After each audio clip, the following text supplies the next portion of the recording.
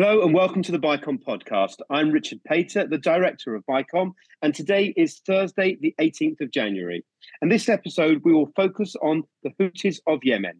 I'm delighted to be joined today by our guest, Inbal Nissim-Louvton, who is a lecturer at the Department of History, Philosophy and Judaic Studies at the Open University in Israel, and she is also a research fellow at the Forum for Regional Thinking. Inbal, thank you very much indeed for joining me today. Thank you for having me. So before we get into the meat of the discussion and discuss the Houthis, I'm just cognizant that the Yemen plays a very significant role in Jewish history. So I wondered if we could start and you could just briefly outline the long-standing Jewish connection with Yemen.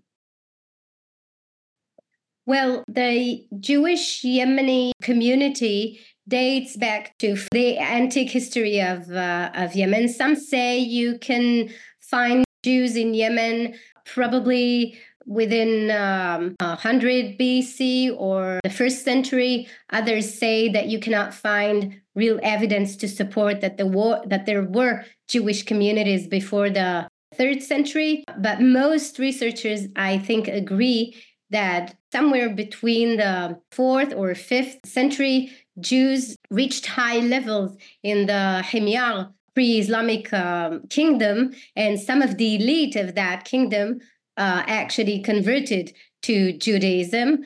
That, of course, ended at the beginning of the 6th century, and after that, Islam was presented into the south parts of the Arabian Peninsula. So anyway you look at it, it's deep-rooted community, which is a part of the society of Yemen for many hundreds of years. And of course, that all came to an end around the establishment of the State of Israel.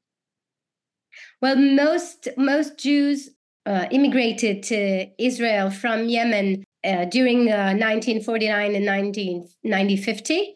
At the end of the 19th century and the beginning of the 20th century, about 10% of them came to Israel. That is not known for many of us. It was a very difficult journey. But most of them, yes. As soon as the State of Israel was established, most of them came to Israel. And there are now no Jews left at all in Yemen when we talk about modern day? Maybe very few. We're talking about less than a few dozens. Some of them, ever since the civil war in Yemen in the end of 2014 and the beginning of 2015, either converted to Islam. Some of the families were able to leave Yemen with the help of international organizations. And there are very few at the moment. Most of them were brought to the capital, Sana'a, as soon as the civil war started, and they were protected by the central government in a compound near the American embassy, but there are very few left at the moment. If we can start at the beginning with the story of the Houthis, what is their origin? Where do they come from? So the Houthis are, at their core, a religious revival movement of Shia Zaidi Islam, which is a sect of Islam different from what we know in Iran and Lebanon. And they started operating in the early 1990s from their northern province of Sada. And they were hoping to revive Zaidi Islam as it was marginalized by the central government for years, ever since the beginning of the 60s. And they also criticized the central government not allocating enough resources to their district, not enabling them to operate and to develop the province. They were also exposed to Wahhabi influences near Sada, and they saw that as a threat, especially for the younger generation of Zaidis, as they feared they were converting into Sunni Islam. And so what they wanted is to return the vitality, if you like, of Zaidi Islam. And also, it's not just the religious dimension of their actions, but also you have an issue of North periphery, tribal versus the Sana'a, the capital, and the center. They feel marginalized in terms of political power or in economic terms. It's religious, it's economic, it's social. You have many dimensions to that. And to add to this, it's not only the Wahhabi influence, but also what they saw as the president at that time, Ali Abdullah Saleh, siding with the Americans. And as we can witness the radicalization of the Houthis later, this dimension would be more evident in their ideology. In any case, as they start in the 1990s, they operate mainly in both ways.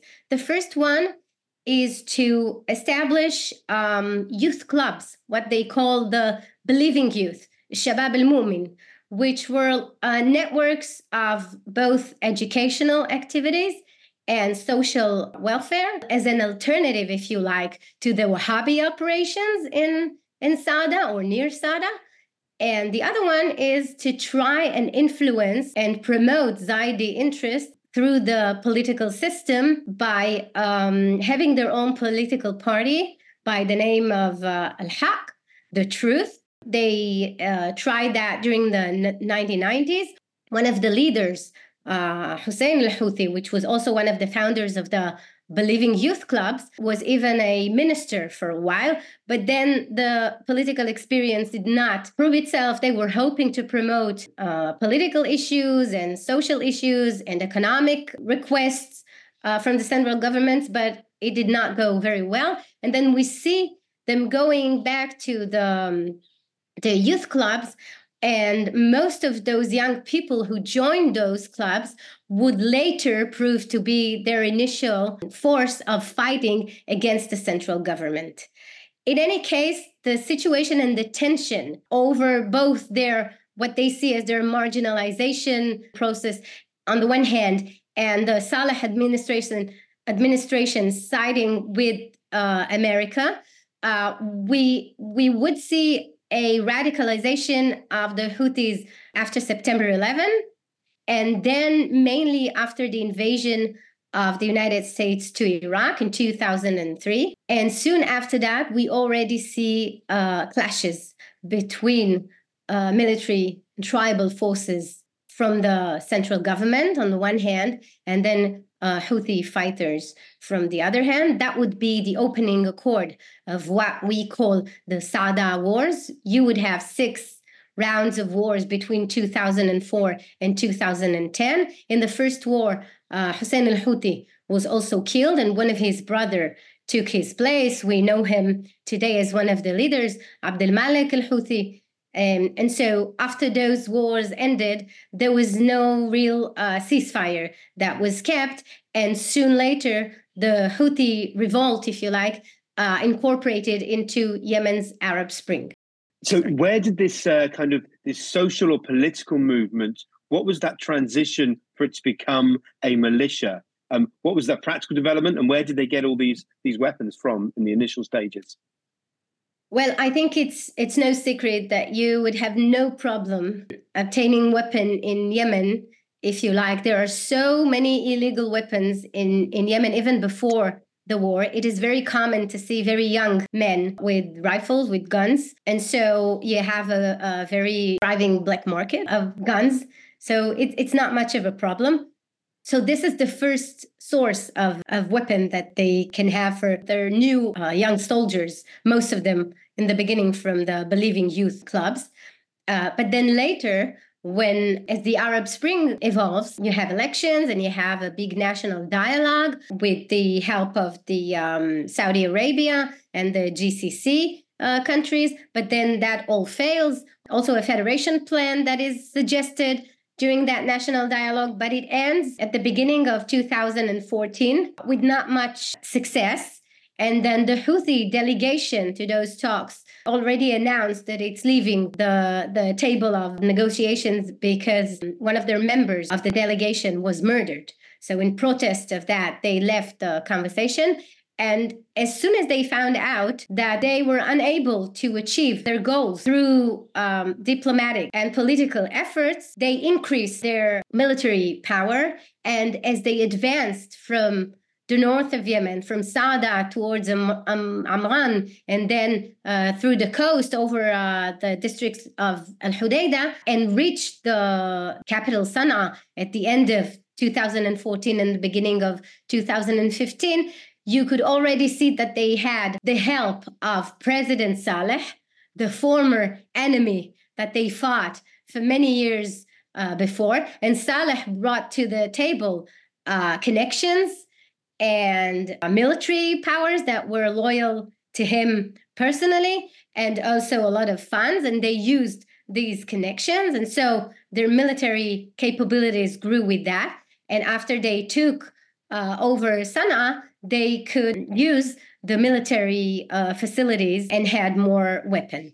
Later on, probably since 2009, maybe a little earlier or a little later, they also get help from Iran.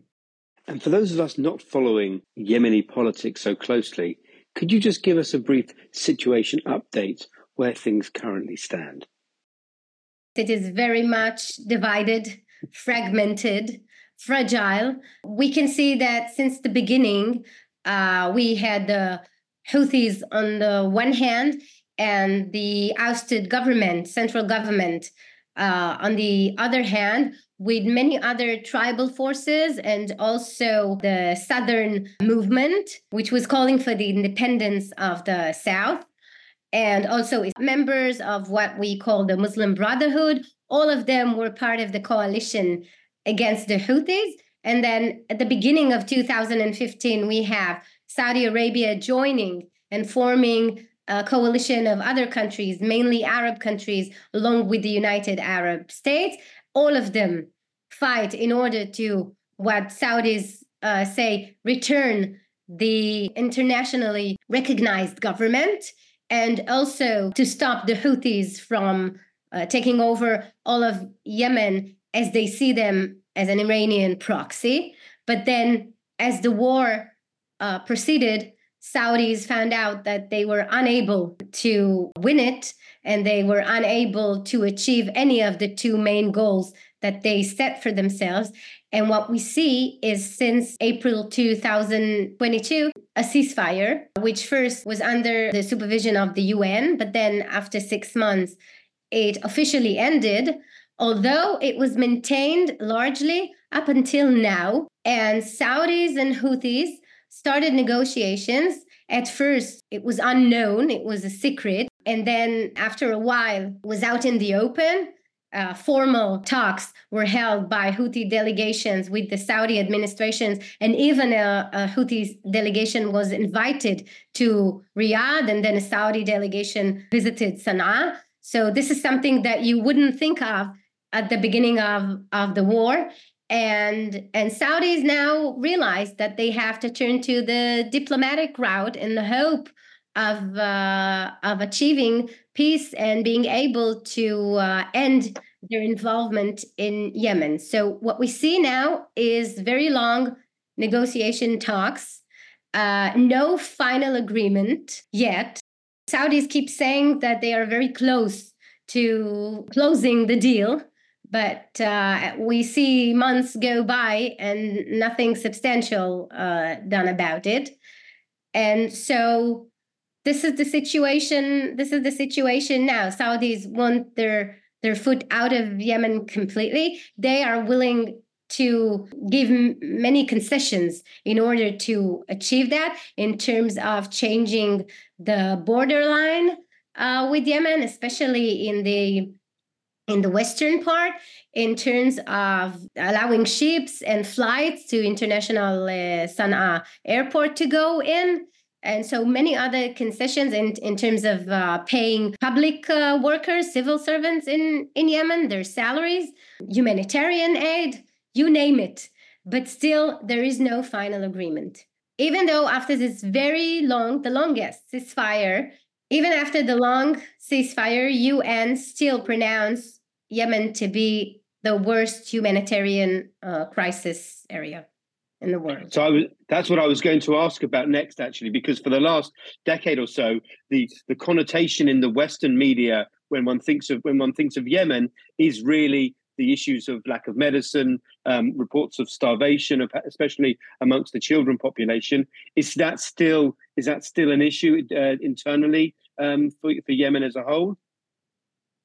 It is perhaps less severe. If we were talking about 2.5, 3 years ago, about 80% of Yemeni population out of 30, 35 million people in need of very basic help, that the very basic needs are not met. We're talking about 2/3 of the population at the moment. So we cannot say that the ceasefire did not help some of the pressing problems of Yemen. But still, if you look at it, the destruction of infrastructure during the many years of war is so severe, it will take decades to repair. And still, the continuous crisis is something that you can see, even though warfare is no longer there, or you have very limited areas in which the fighting goes on.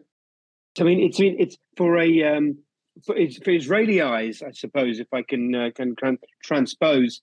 It's incredible that such a poor country, a war-torn country internally, yet has such sophisticated weapons. And I'm now kind of connecting what we've seen over the last 3 months and the launching of sophisticated ballistic missiles and advanced UAVs towards Israel. I mean, how did they develop that?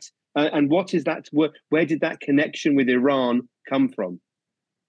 So I think it's interesting to see that the alliance or cooperation or connection to Iran is relatively new. Probably up until 2009, Iranians were more interested in keeping good terms or keeping a good accord with the central administration in Sana'a, other than with a group of rebels in North Yemen. Somewhere around 2009, probably 2010, the sixth war of Sada, the last one, which also involved Saudi Arabia, the Iranians started to think that there might be something with this group that may help Iranian interests. And this way of thinking probably strengthened by the Arab Spring and the actions of the Houthis. And then when they took over Sana'a in 2014, it was quite evident that they have the power and that they were a very central player in the balance of power in Yemen. And so although Iranians would not admit it, they smuggled weapons into Yemen. They helped with instruction. Any aspect you can think of in warfare, Iranians helped with. I think many of the advanced military capabilities that we see today of the Houthis are a result of the alliance with Iran. They were not able to perform this way if it weren't for Iran, and she helped them in any possible way that you can imagine in that area. And how would you currently define the Houthi relationship with Saudi Arabia? Well, it is very fragile at the moment. So they've been fighting ever since the beginning of the civil war. I mean, if in 2014 and the beginning of 2015 up until March, it was an internal Yemeni civil war, as soon as the Saudis join in and form their coalition, it is added a regional dimension. And so it is not the first time that Saudi Arabia is involved in Yemeni issues, but this was very different than what we've seen before. And I think that what we see now, after a very long time of negotiations with the Houthis, is already a Houthi win. Because you would not imagine a few years ago that Saudi Arabia would admit to having direct talks with the Houthis and even considering seeing them as a member or a power to be dealt with and to negotiate with. But as the Saudis claim to have almost a done deal with the Houthis, we did not see an agreement, a full agreement of ending the war between the two powers. The situation now is very fragile and is threatening to pull once again the Saudis into Yemeni territories and might even renew the war within Yemen, which is again the shift that we see from an internal civil war into a regional dimension of the war, and now what the Houthis are doing with relation to the war in Gaza would have implications potentially at home to renew the civil war with Saudi Arabia. And I think that as much as the Houthis don't want that, the Saudis don't want that even more. Sure, that makes sense. So this is kind of, I suppose, come to the crux of it. Certainly from an Israel perspective, that where does that anti-Israel agenda come from? And would you kind of, as the other side of the coin, being anti-Israel and being supporting the Palestinians and Hamas, kind of which came first, and how would you categorize that axis relationship? Well, as we said, radicalization after 2003 within Houthi ranks brings us to the flag that we all know that says, God is great, death to America, death to Israel, curse on the Jews, victory to Islam. So you can see that part of the ideology and the interpretation, indeed, of what they see as Zaidi revival, not only in religious terms, but in political terms as well, you can see that as part of their ideology. But also with that comes a pro-Palestinian sentiment. And we've seen them over the years not just saying that, but also willing to act on it. For instance, there was a deal of prisoner exchange in 2009, suggested deal. It didn't work out in the end. The Houthis claimed that they were willing to release Saudi prisoners, including Saudi military prisoners, in return of releasing about 60 prisoners with Palestinian nationality held in Saudi Arabia. So they were willing to waiver the right to bring back their own people in order to help the Palestinian cause. That would give you an idea on their commitment, not just in terms of declaring, but also in terms of acting on behalf of the Palestinian cause. And by launching the recent attacks against Israel, both in terms of ballistic missiles and UAVs, what are they trying to achieve there? I think we have to look at it not only through the eyes of their alliance with Iran, although it serves both sides' interests, but also the gains for them within Yemen and the region and their Palestinian brothers. So you have, first of all, a lot of support that they're gaining, both within Yemen, even from their biggest opponents, and outside in the Arab and Muslim world for helping the Palestinians.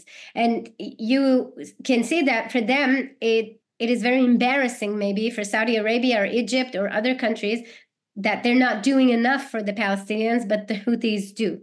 So it helps them perhaps magnify their part in the Arab and Muslim world by doing that. So besides support and besides aligning with the Iranians, to which they are committed up to a certain point, it would also help them to set aside the pressing matters and problems of running the Houthi state, if you like. The situation within Yemen, the humanitarian situation, they can all say, we're fighting now for the Palestinians. We cannot deal at the moment with this because there are more pressing matters. And just a final question. I mean, what more can the international community do? Well, if to believe what the Houthis say, then it's not going to affect them very much. And they also say it would be like a boomerang. It would go back and harm the U.S. and other forces within the coalition. As long as the U.S. and its coalition would use airstrikes, but very limited force, and then they would have to make sure that food and medicine and fuel goes into the ports of Al Hudaydah, in order, which is a lifeline for the people in Houthi territories. We didn't say that, but about 70 or 80% of Yemeni population is within the boundaries of the Houthi state, if you like. So they have very limited, I think, tools when they deal with the Houthis in that term. Perhaps it gives them more options in terms of stopping finance abroad that is supposed to arrive at Houthi hands and arrest maybe people who are affiliated with the organization, and it would throw them even closer into the arms of Iran. There may be no option but to do that, but I'm not sure how successful this would prove. And just, sorry, one last question. Is there any prospect of that reopening and the other governments kind of seizing back control from the Houthis, or is that not realistic?